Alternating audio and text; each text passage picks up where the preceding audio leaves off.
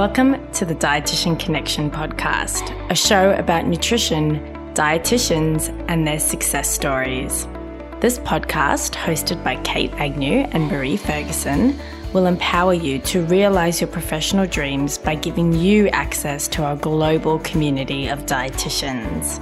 Through our conversations with nutrition leaders, we'll educate you, inspire you, and help you create more impact as a dietitian.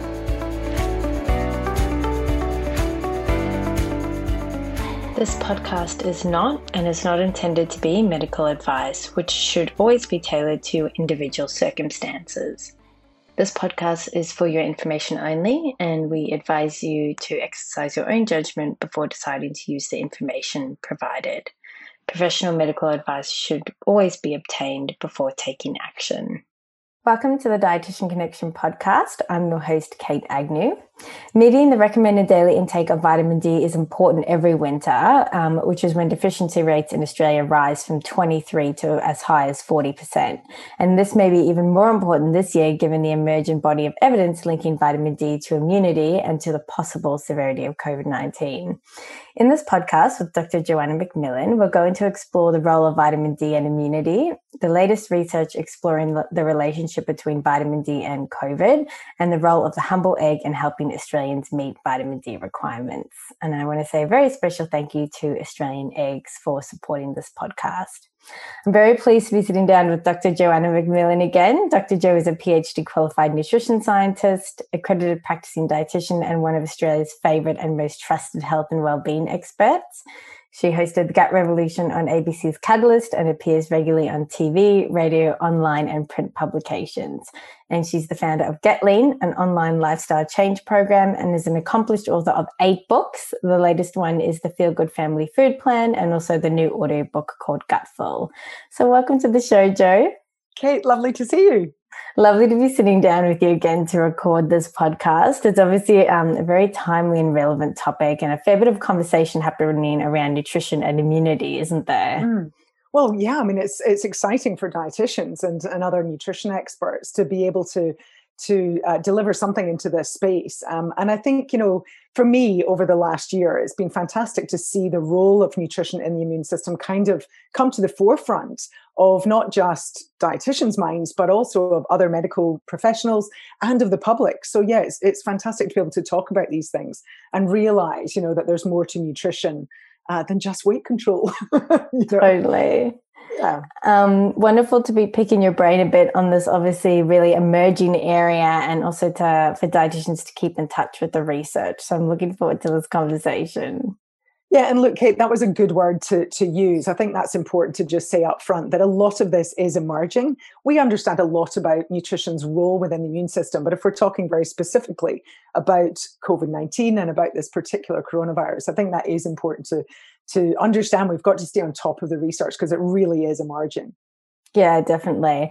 So great start to this conversation around micronutrients and immunity. Could you remind us, what are the key micronutrients that are important when it comes to talking about immunity in general? Well, the first thing is to say is that malnutrition is really important. So we tend to have this sort of focus on one particular nutrient at a time, but vitamin D might be the exception just because it's so involved in your exposure to sunlight and what type of skin you have and so on.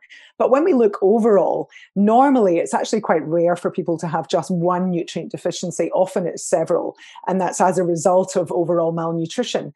So, we've known for decades that people who are malnourished, who are not getting enough to eat, we just have to look in a famine situation where people are much more susceptible to disease and to infections where they are malnourished.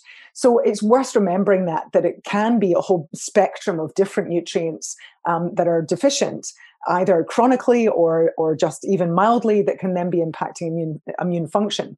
But we do know that there's some standout players. So amongst the minerals, zinc stands out, and most people know that because when they get a lozenge, when they've got a sore throat or a cold, it's often a lozenge that contains zinc and vitamin C. So people are kind of aware of those two nutrients coming out. But yes, zinc is absolutely involved in immune function, but so is iron. And iron is one that we forget about. And that is one of the commonest nutrient deficiencies across the world.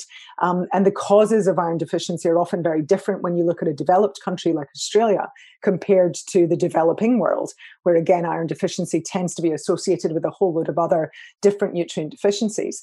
So let's not ignore the role of iron. And that's at the forefront of my mind because I'm being asked so much about vegan diets and plant-based, and everyone's being very anti-meat and pro-plants. And, some of that is good, but I do worry that what it is ignoring are things like vitamin B12 and iron. And then, of course, I mentioned vitamin C there too, but we've also then we're going to come on and talk about vitamin D. Those are probably the nutrients that stand out most, but we do have other nutrients involved. And then lastly, the good old gut microbiome. The gut microbiome is intimately involved with the immune responses, and we know that it is involved in this process. So again, nutrients come into play here, not just in terms of vitamins and minerals, but also your overall diet. So how much fermentable fiber is there? How many polyphenols are present in the diet. So it really starts, as dietitians, what's tricky for us is that it's never about pinpointing one particular nutrient that's the problem. It almost always comes back to that big picture of what is someone's overall diet and trying to look at all of these different factors as part of the big picture. And I'm looking forward to diving a little bit deeper into vitamin D, obviously within that range of focus around micronutrients and immunity. So vitamin D is a very interesting vitamin. Maybe for those who need a quick refresher, what is vitamin D? Why is it important in the body? Yeah, well, look, vitamin D is really more accurately described as a hormone rather than as a vitamin. And it's unusual because most of it we produce in our skin on exposure to sunlight. And so just a reminder that that's what happens. Sun hits the particular, there's a particular bandwidth of rays when they hit the sun. That creates the precursor of the vitamin D that is then activated by the kidneys into the active form. So we know that that's a very efficient way also of making vitamin D, and that form of vitamin D tends to stay in the bloodstream a lot longer. The active form has quite a short try that again, Joanna. A short shelf life. That's a tongue twister. So we know that we need to get that sort of continuous exposure, not every single day. It's a fat soluble hormone, but we need to be producing it fairly regularly. So the problem comes in countries like Australia, where previously we never thought vitamin D was an issue. We all started being very sensitive to the sun, covering up our skin, either to protect us against the risk of skin cancer, which of course is just as valid a concern, but also for anti-aging and so on. And so there's this sort of balance of discussion between the vitamin D people saying, hang on, we've gone too far. We've got everybody covering up. We've got children whose skin never sees the sun, right up to the spectrum of, well, yes, of course, we've got a huge problem with skin cancer, and we've got the skin cancer specialists telling us to cover up and wear sunscreen and so on. So there's a balance in the middle there where we have to talk about, well, how do we ensure that we're getting enough vitamin D while still protecting ourselves from the sun? And that's where food sources come in. And so eggs are one of our best food sources of vitamin D. And in fact, they are the only food that has been associated with better blood levels of vitamin D. So it's just a case where we can see, we also have oily fish. You can put your mushrooms out in the sun, and even mushrooms that have been exposed to the supermarket lights seem to have some level of vitamin D. But it's really hard to meet your requirements unless you're actually getting some sun exposure, or you're having good quantities of foods like eggs. Yeah, I remember you spoke a little bit about vitamin D last year, Jo, and to use your words, the conversation around vitamin D from food was sort of buried under the carpet for a while, but now we are able to talk about it a bit more with a newer testing method, if I'm understanding correctly. I think also vitamin D used to be underestimated in foods like eggs. It wasn't taking in all of the forms of vitamin D that are present that can be converted to active forms. So the most recent analysis of Australian eggs has shown that levels were much higher than were previously thought. So in fact, it's pretty astounding now to think a serve of 2 eggs is giving most adults more than 80, I think it's 82% of your what's considered an adequate intake for the day. And that's pretty extraordinary. Older adults have a slightly higher requirement, but it's still providing about half of theirs. So it's really, really a significant food that can really, really help Australians to meet their vitamin D requirements, either as a top-up or, potentially being the major source, just getting them there to their adequate intake levels. And obviously, we were just talking before as a side conversation about how I suppose vitamin D is involved in many different systems in the body, and how fascinating it is. What's Yes. sort of top line? What would you say is vitamin D's role in health outcomes if you were to summarize it? Yeah, well, when I first studied as a dietitian all those moons ago, we really only talked about its influence on bone health. So that's the primary role for vitamin D. It's involved not just in the absorption of calcium from the gut, but also in that laying down of calcium and other minerals into bone, and in the resorption, if needed, of those minerals like calcium out of the bone to be used if you're not taking enough from a dietary sense. So, of course, the overt vitamin D deficiency in children is rickets, where you see those old black and white pictures of kids. I think I posted previously, and certainly in the webinar that we did, the dietitians who watched that will remember.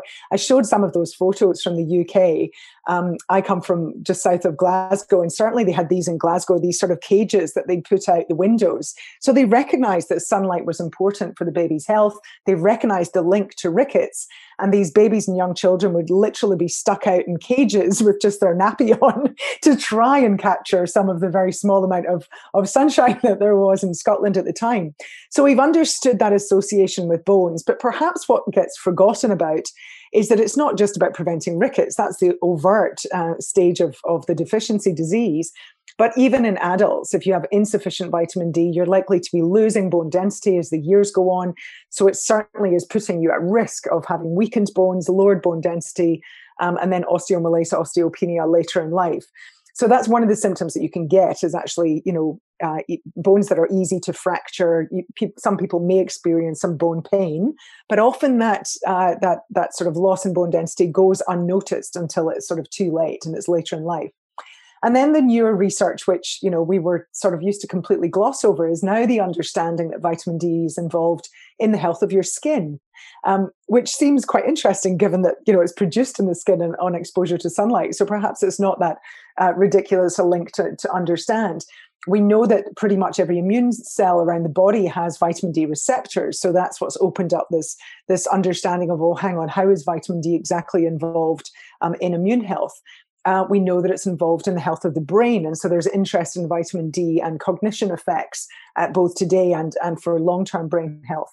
So we've suddenly, and then of course, I'm forgetting to mention muscle. So muscle contraction and appropriate body composition even. So we've got some studies underway looking at whether vitamin D is involved in long-term weight control, whether it impacts your ability to lose weight. So it's pretty incredible that actually what's happening with vitamin D is that this, it's like Pandora's box of research has been opened to really understand what the role of this hormone vitamin, if I can call it that, does throughout the body. Yeah. We'll come back to a bit more about vitamin D and immunity. I know there's some really interesting research we have to discuss. Just quickly, Jo, you touched on before the deficiency varies in different parts of Australia. It increases in winter, and we see this in every single country, that vitamin D deficiency tends to go up in winter, and that's the concern here in Australia. Is that if you measure people at the end of summer, their levels are much, much better. But by the time we get to, the end of winter, before they're going into summer, then we've got really significant numbers of people already being deficient. So we do have to pay more attention to winter, but we also have to pay attention to, if you have darker skin, you need more sunshine to be able to produce enough vitamin D. If your religious beliefs mean that you are covered up a lot of the time when you're out in public, or if you're covering up for skin cancer protection reasons, or if you are just in the office all day. So I think over the last year, we've also had this increasing problem of people working from home. Therefore, you're working from home, you're not getting out and about. If you don't go and have a walk at some point in the day in the sunshine, it can be very easy to hardly ever be outdoors and therefore not be getting enough.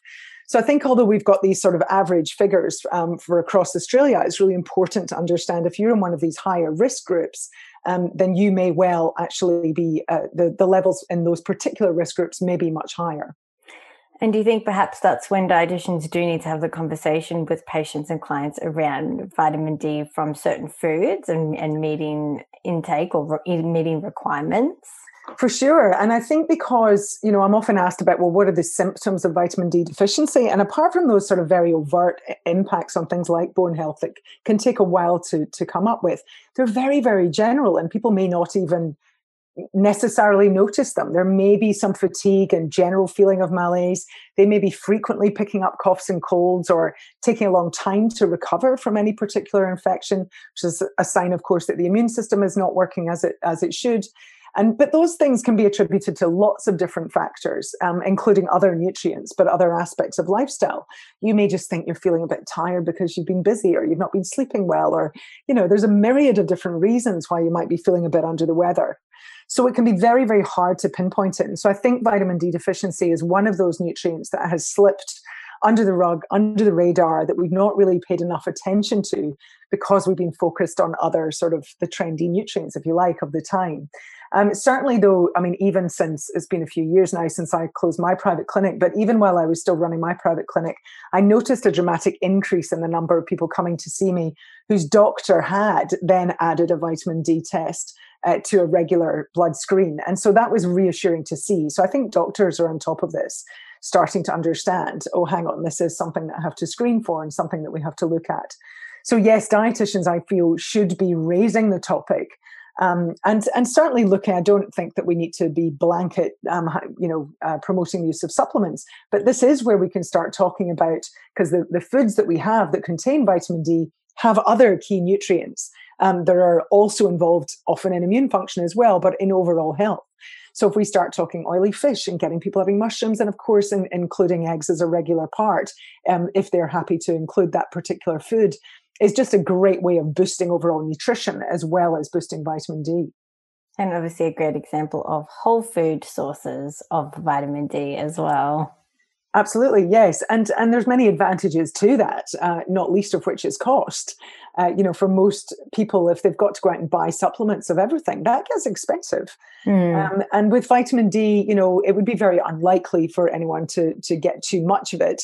But if they're a little overzealous with their supplementation, then of course there is that risk. Whereas you don't have that risk at all with taking a food. And there are all of those other particular benefits. So just remind us, Jo, how much vitamin D does the average Australian adult need? Yeah, they need, well, the recommendations vary based on age. So if we start, first of all, with kids who need about 5 micrograms a day, and then it rises, I'm just making sure I get it correct for the ages. So it's 5 micrograms a day for most adults, but after the age of 50 is when it rises to 10. And then after the age of 70, it rises to 15 micrograms per day. So we need more as we get older. And it's worth pointing out as well that, the skin efficiency of producing vitamin D might also be affected. So that's why it might be more important for older Australians to be getting some vitamin D more from their food sources or from having to add a supplement when they really can't get enough. So, and if we consider that a serve of 2 eggs is giving you about 8.2 micrograms, you can see that for most adults, that's great. It's getting you almost there for your requirement, certainly getting you there for younger adults and for kids with one simple serving of a food. Mm-hmm. Obviously, we've spoken a little bit about vitamin D and bone, a little bit about immunity. Just in terms of what you've seen in the research, are there any other impacts from vitamin D deficiencies? Yeah, well, the other thing that I didn't mention was the association with autoimmune diseases. So from the very early, actually, I remember one of my clinical studies that I had to do when I was training as a dietitian was actually in multiple sclerosis. And in Scotland, there are relatively high rates of multiple sclerosis. And this is where one of the first associations was made with vitamin D, because MS does seem to occur in more of the further you move away from the equator, the higher the rates of multiple sclerosis. So that sort of sparked an interest in me about, well, okay, what is going on here and what can Scotland be doing more to try to counter what is a relatively common and very serious autoimmune disease. But it's also associated with other autoimmune diseases too. So that starts to question, one, it shows this sort of immune modulating effect that vitamin D has. And it'll bring us on to, when we start talking more about COVID, actually, this research on autoimmune links with vitamin D is what has sparked some of the interest in how it might be modulating response to a disease like COVID-19. So we know that it seems to modulate, and if you don't have enough vitamin D, it seems to make these autoimmune conditions worse. So we're not suggesting that they cause them, but it seems to be that, the immune system then is not reacting in the way that it should, and you're getting these over responses. It's why I really don't like this term. I keep seeing people, and I keep pulling up journalists talking about, Joe, can you give us tips for boosting your immune system? You don't want to boost your immune system. It's that over response of the immune system that is often what's causing the disease. With COVID-19, they call it a cytokine storm, because there's this sort of, over exaggerated response. And it's almost the response of the immune system causing the cellular damage, causing these inflammatory markers to go skyrocketing through the roof. And it's that the body is then dealing with along with the virus. So it's the impact of the immune system that is really determining how you manage to deal with the disease. And we see that that's what happens in autoimmune diseases. If you don't have enough vitamin D, you don't have that modulation of immune responses, and you get this abnormal response where the immune system is acting on itself. So that's kind of quite interesting to really start understanding, what exactly is this hormone doing in our bodies. And that's interesting, Joe. I do remember the discussion sort of around the middle of last year, talking about the importance of language with healthcare professionals, and talking about supporting your immune system as opposed to boosting your immune system. Yeah, that's right. And that's a good term. I think supporting, that's what nutrition is ultimately doing with all of our body systems, is supporting them to ensure they work optimally. They should work as they are designed to do. So it's important that we talk about that with the immune system, that we don't want to boost it. You don't want to have an over-exaggerated immune response. You want to have an appropriate immune response that helps to fight the disease, but the response itself doesn't cause further damage. Mm-hmm. Well, this is a great segue into, I think, a topic that dietitians will be very interested in. And I know, obviously, there's been a lot of discussion about it in the press around vitamin D and immunity, and then we'll go into a bit more around COVID-19. So just quickly, Joe, what is the mechanism for vitamin D affecting immunity? Well, what we know is, and I'm not going to try and pretend I'm some expert on the immune system here. I have to pull out my old textbooks too to remind myself about what all these immune cells do.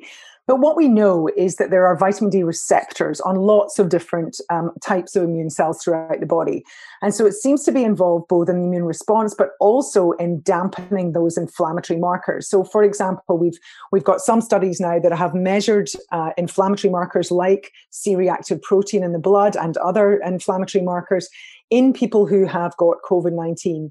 And they've shown that people who have got sufficient vitamin D then have lower levels of these inflammatory markers, and they don't get that cytokine storm that is associated with very severe disease. So that's one aspect of what the immune system, vitamin D, seems to be doing to the immune system, is that it's acting upon those immune cells that then are triggering these cytokines, and they're helping to dampen that response. So that's what we know about vitamin D's involvement with the production of different immune cells, for example, as well as what those immune cells are then triggering on to do. So if you think of it as being a kind of blanket over the cytokine storm, is the way that I view it in my head, that it's ensuring an appropriate immune response instead of that exaggerated fire. And is there much research around vitamin D immunity with general respiratory infections? Yeah, well, that's where it's come from before. And it's worth pointing out that, honestly, I could cherry pick data here and cherry pick studies to either be pro or against vitamin D being involved in respiratory responses. And so that's where I think we need much, much clearer evidence. So part of the problem is when you have to look at what the confounders are. So yes, there have been plenty of studies that have associated both the increased risk of catching any kind of respiratory disease, but also in the severity of that disease and how many days it takes you to get over it. So certainly there is good, plausible biological mechanisms by which vitamin D is involved. We certainly know it is involved in your overall immune sense. We know that people with low vitamin D are more likely to catch these kinds of infections. But think about what the confounders might be. If you look at a country like Scotland as a great example, where there's low vitamin D at the end of winter, that winter is much more harsh than here in Australia. You've got people spending more time indoors. where, of course, you're more likely to pick up respiratory diseases from other people. People may not be eating as well overall, so they might be low in other nutrients. You've got all of these other factors that are involved. So sometimes it's very difficult to isolate vitamin D and say, well, is it vitamin D acting alone, or is it simply a marker for the fact that people are spending more time indoors? Is it a marker for the fact that people aren't getting out into nature and seeing the sun, not only for vitamin D production in the skin, but just the mental health aspects of being out in nature and sunshine? So there's all of these. It's very, very hard. And this is what's difficult with every nutrition or diet study. Ultimately, you change one thing and 10 other things change at the same time.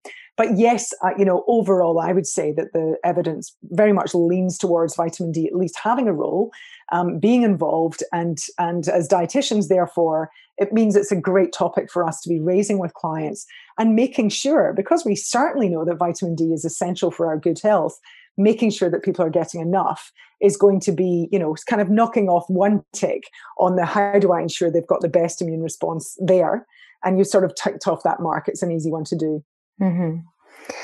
So similar to that, Jo, obviously you've already talked a little bit about the relationship between vitamin D and COVID-19. Is there anything else to share around, what the latest research says and the strength of that research? Yeah, well, look, I think one of the things that really interested me was where that hypothesis came from. So the dietitians who are involved in one of the webinars I gave early on when we were sort of just first into the pandemic, and I threw in a few slides at the end just to show what was happening with COVID research. And right back then, or very early in those first few months of the pandemic, Chinese researchers, the medics in Wuhan, were already then assessing nutritional status of patients that were coming into hospital, and then they were assessing their vitamin D status. So those papers were coming out very, very early on. Now that we're, a year later, there's more papers. And for the large part, I would say that they are relatively positive to show the association with vitamin D. We've got more people starting to look at it.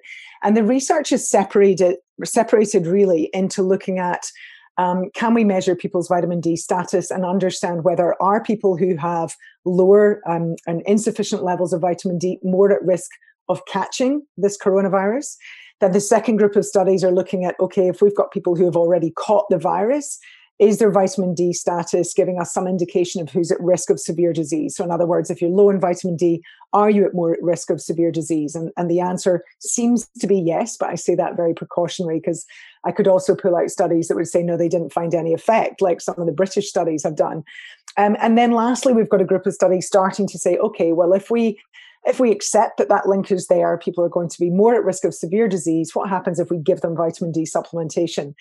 And again, that research is really, I would suggest that's probably the most mixed research in terms of trying to come out with some good conclusions. I would say the strongest evidence at the moment is suggesting that, yes, we've got some good studies from Europe and from South America showing there are these associations that you're more at risk of catching the disease and having more severe disease if your vitamin D is low. But when it comes to can we treat with vitamin D, well, there's a bit of plus and against. And really, that's perhaps not so surprising because, we've still been debating what's the best treatment, and what else can we give? And so trying to look at vitamin D when, to be honest, once you've got people with severe disease, of course, there are medical protocols that are going to have far greater impact than vitamin D. And so there might be, negative things. I think a lot of the research at the moment is sort of just chucking vitamin D into the mix of other treatments that have got a better chance of success. So I think it will be some time before we can really understand. From a prudent perspective, however, I would suggest that if people test positive, it's worthwhile looking at whether their vitamin D levels are adequate or not, and then ensuring people do have adequate vitamin D, whether or not they're, at home with relatively few symptoms or whether they've got severe disease. It seems prudent to throw it into the mix, given that there doesn't seem to be a downside. That's probably a great segue to a point you made last year, Jo, around, as dietitians and healthcare professionals, we should always be stressing the importance of medical advice first, and then obviously the nutrition lifestyle to support your immune system comes afterwards. Would you agree? Oh, for sure. I mean, we're called allied health professionals for a reason. And yes, when it comes to where someone's actually got the disease, of course, nutrition is there in a supportive role. I think that's a really nice way to say it. I think I used that terminology last year, just talking about our role in the pandemic, is that we're there to support our medical colleagues who are right on the front line trying to fight this pandemic. And no one is suggesting we can fight the pandemic with nutritional strategies. What we can do, though, is ensure that people, and I think this is very empowering for people. I've watched with interest the sort of rise of public level interest, but also medical level interest in the role of nutrition in this kind of, not just in immune health, but in overall health and wellness. And it's been quite satisfying to see that people are recognizing that, okay, I have no control over the pandemic, over how this is all dealt with. I have no control really over whether I'm going to catch it or not. All we can do is follow the medical advice and hope that we remain safe. But people have recognized what they do have control over is trying to do the things like eating better, getting some exercise, getting enough sleep. Sleep is intimately involved with your immune responses. Those things together help you to have greater resilience against stress and managing your stress levels, your anxieties, and so on along with this. And so it's been great to see that sort of supportive role of nutrition getting its time in the sun. That was a good analogy to use when we're talking about vitamin D. Unintended. Yeah, it wasn't actually intended, but then I said it and realized that was a good one. Yeah. So to me, that's the way to think of it. And the way to think about vitamin D generally is in this sort of supportive role. It's not going to stop you from catching the virus. If you come into big viral load, you're probably going to get it. But it might just allow you to have a stronger body to be able to deal with it in the best way that your body can. The other thing about low vitamin D is that low vitamin D increases your risk of other things that then increase your risk of COVID. So it increases the risk of particular chronic diseases. So if you've got poorer cardiovascular health, for example, then you are more at risk of COVID. So I think that's the other area that they're looking at with vitamin D. And it may also be why we don't see an immediate effect of vitamin D given once someone's got the disease or the infection, is because there's this sort of background of people who are low in vitamin D are already got a bunch of other different risk factors. Mm-hmm. So how does what we've talked about compare to, those other immune boosting vitamins like vitamin C? Immune supporting, Kate. Immune supporting, that's it. Yeah, look, vitamin C is, it's important not to put one thing more important than another thing, because all of the different vitamins that are involved, if we just look at the immune system without anything else, they all have their individual roles.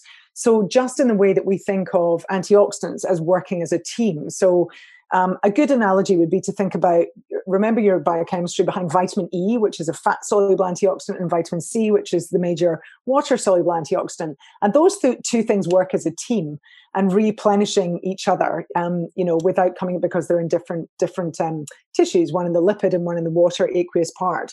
So they really, really work as a team. And that's what nutrients do in general. And the same is true for the immune system. So the role of vitamin C is very different. It's in the water. Vitamin D is, again, a fat-soluble nutrient or hormone. And so the two things are working in different areas, but no one is more important than the other.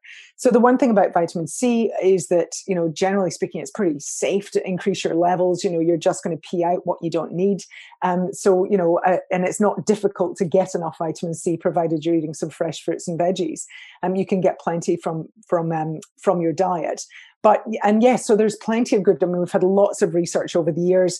The whole role of vitamin C in the common cold, of course, has been quite controversial, because originally it was thought to be a sort of panacea for taking, and people still do it when you get the cold. You think about boosting your vitamin C intake. But actually it doesn't. It may reduce the severity and the number of days that you're suffering. But again, certainly I think the role was potentially overplayed in the past. But we do know that it's important for lung health. So people who, it's that major water-soluble antioxidant. So we know that pollutants, so smokers, are using up a lot more vitamin C than non-smokers. Or people whose lungs are exposed to any kind of pollutants are using up more vitamin C than others. So that's the role of vitamin C. So we need to be careful that we don't focus so much on the role of vitamin D in immune health that we forget about these other nutrients. And the same is true then for iron and zinc and B group vitamins and everything else. It really is sort of, to me, it's about putting a spotlight on different aspects of diet, but not forgetting that the overall dietary pattern remains important.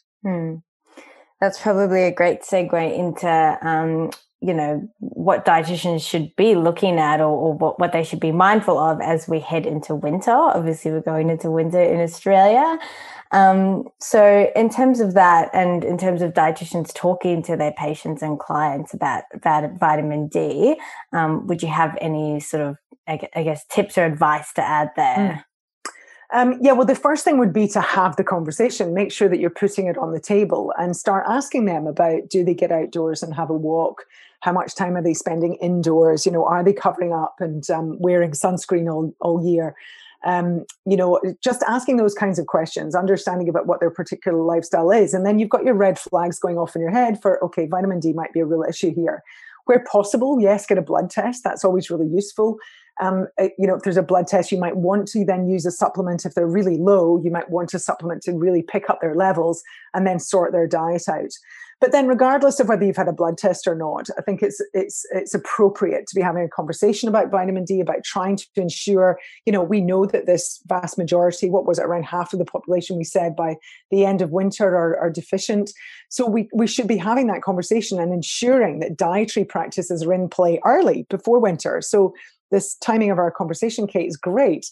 So let's start talking about it now as we enter, we're in our autumn months right now, get people in the habit of thinking about vitamin D in their diet so that that's going to help them to keep their levels topped up through winter. And eggs are a great way to do that. Eggs are an affordable, budget friendly, they're super easy to cook, really quick to cook. So for most people, it's a really easy food to include it, unless they've got allergies or other particular reasons that they won't or can't eat eggs. They're a really easy food for most families to incorporate, and just allowing them to know. I mean, it's pretty extraordinary to think, well, that's your 82% of your adequate intake for the day just by having a serve of a couple of eggs for breakfast or for lunch, and understanding how to. So I think as dietitians, we've always got to come back to the practical stuff about, okay, how do you get those eggs into your week, and what else? They can have oily fish. The oily fish are also, that was a nutrient I didn't mention in relation to immune responses, is there's also been some study, even within the COVID-19 papers, on long-chain omega-3s.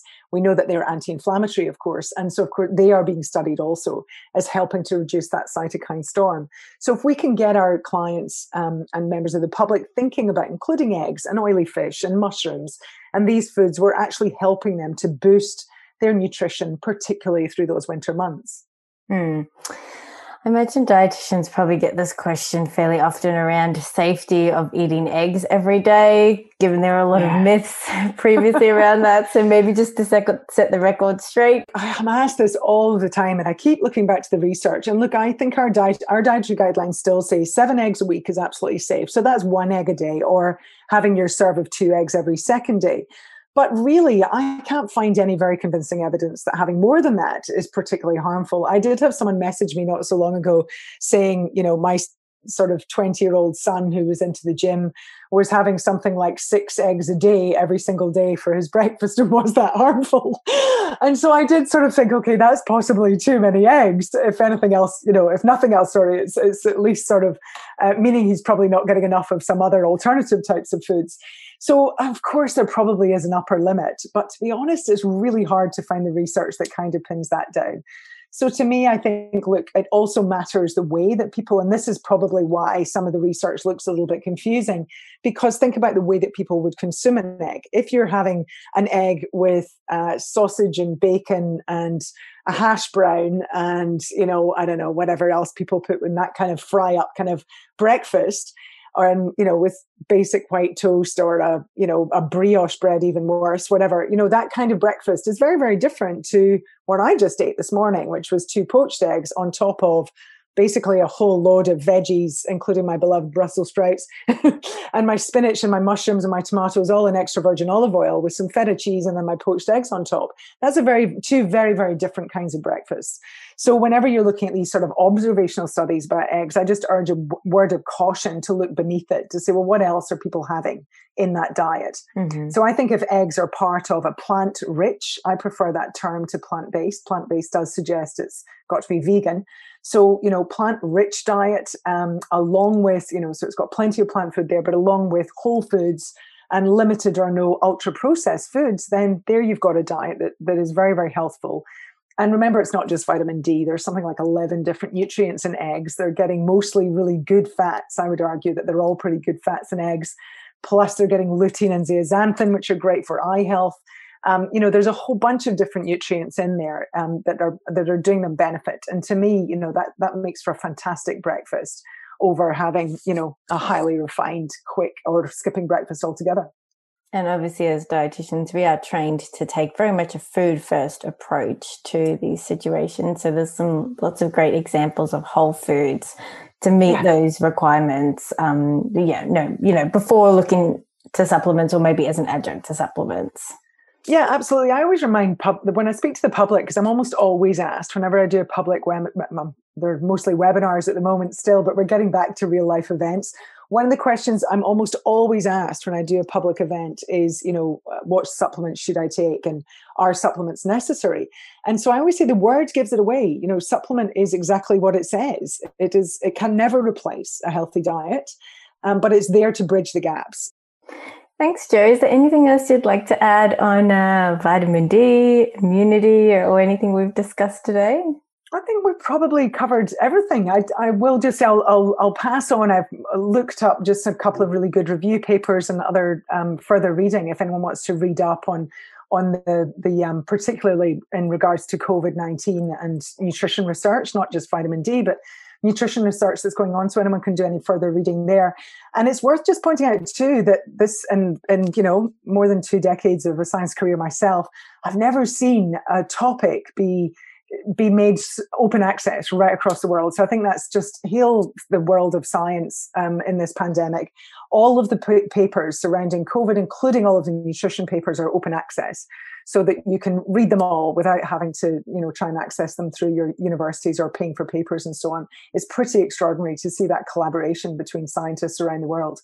And it's great because it's allowed us to really expand our knowledge. And we started this podcast by talking about the emerging science, but it is moving at such a rapid pace because of that sharing of information. So big clap to the world of science, I say. Yeah, we're very lucky to have access to all this emerging research, aren't we?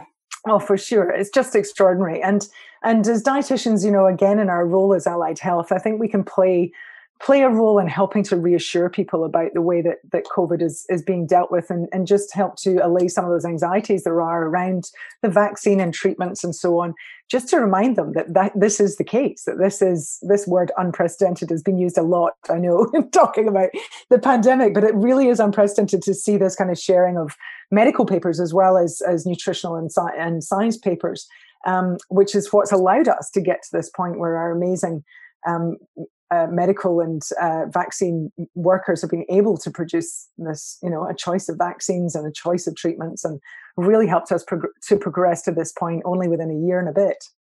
Yeah, I agree. So thank you, Jo. For our listeners, you'll find references to the research that we discussed in this podcast in the show notes for some additional reading, and we'll also include some links to some of the high quality and useful resources that Australian Eggs has created for healthcare professionals, which dietitians find very useful. So thank you again, Jo. It's been such a pleasure to chat to you. I always feel like I learned so much talking to you, both science-wise, mechanisms, and also the practical aspects. So thank you again. Thanks, Kate. Speak again soon. And a special thank you as well to Australian Eggs for supporting this podcast. To get all of the links and resources we discussed through this episode, you can go to dietitianconnection.com/podcasts. And if you'd like to support the Dietitian Connection podcast, please leave a review for us and a rating on the Apple Podcast app. Tell us what you thought about this episode, what you learned, and share your guest requests for us to consider for future episodes. We really value hearing from you, and we really value your feedback. So please hit that review button. That's it from us. Thank you again for listening, wherever in the world you're tuning in from. We'll see you on a future Dietitian Connection podcast.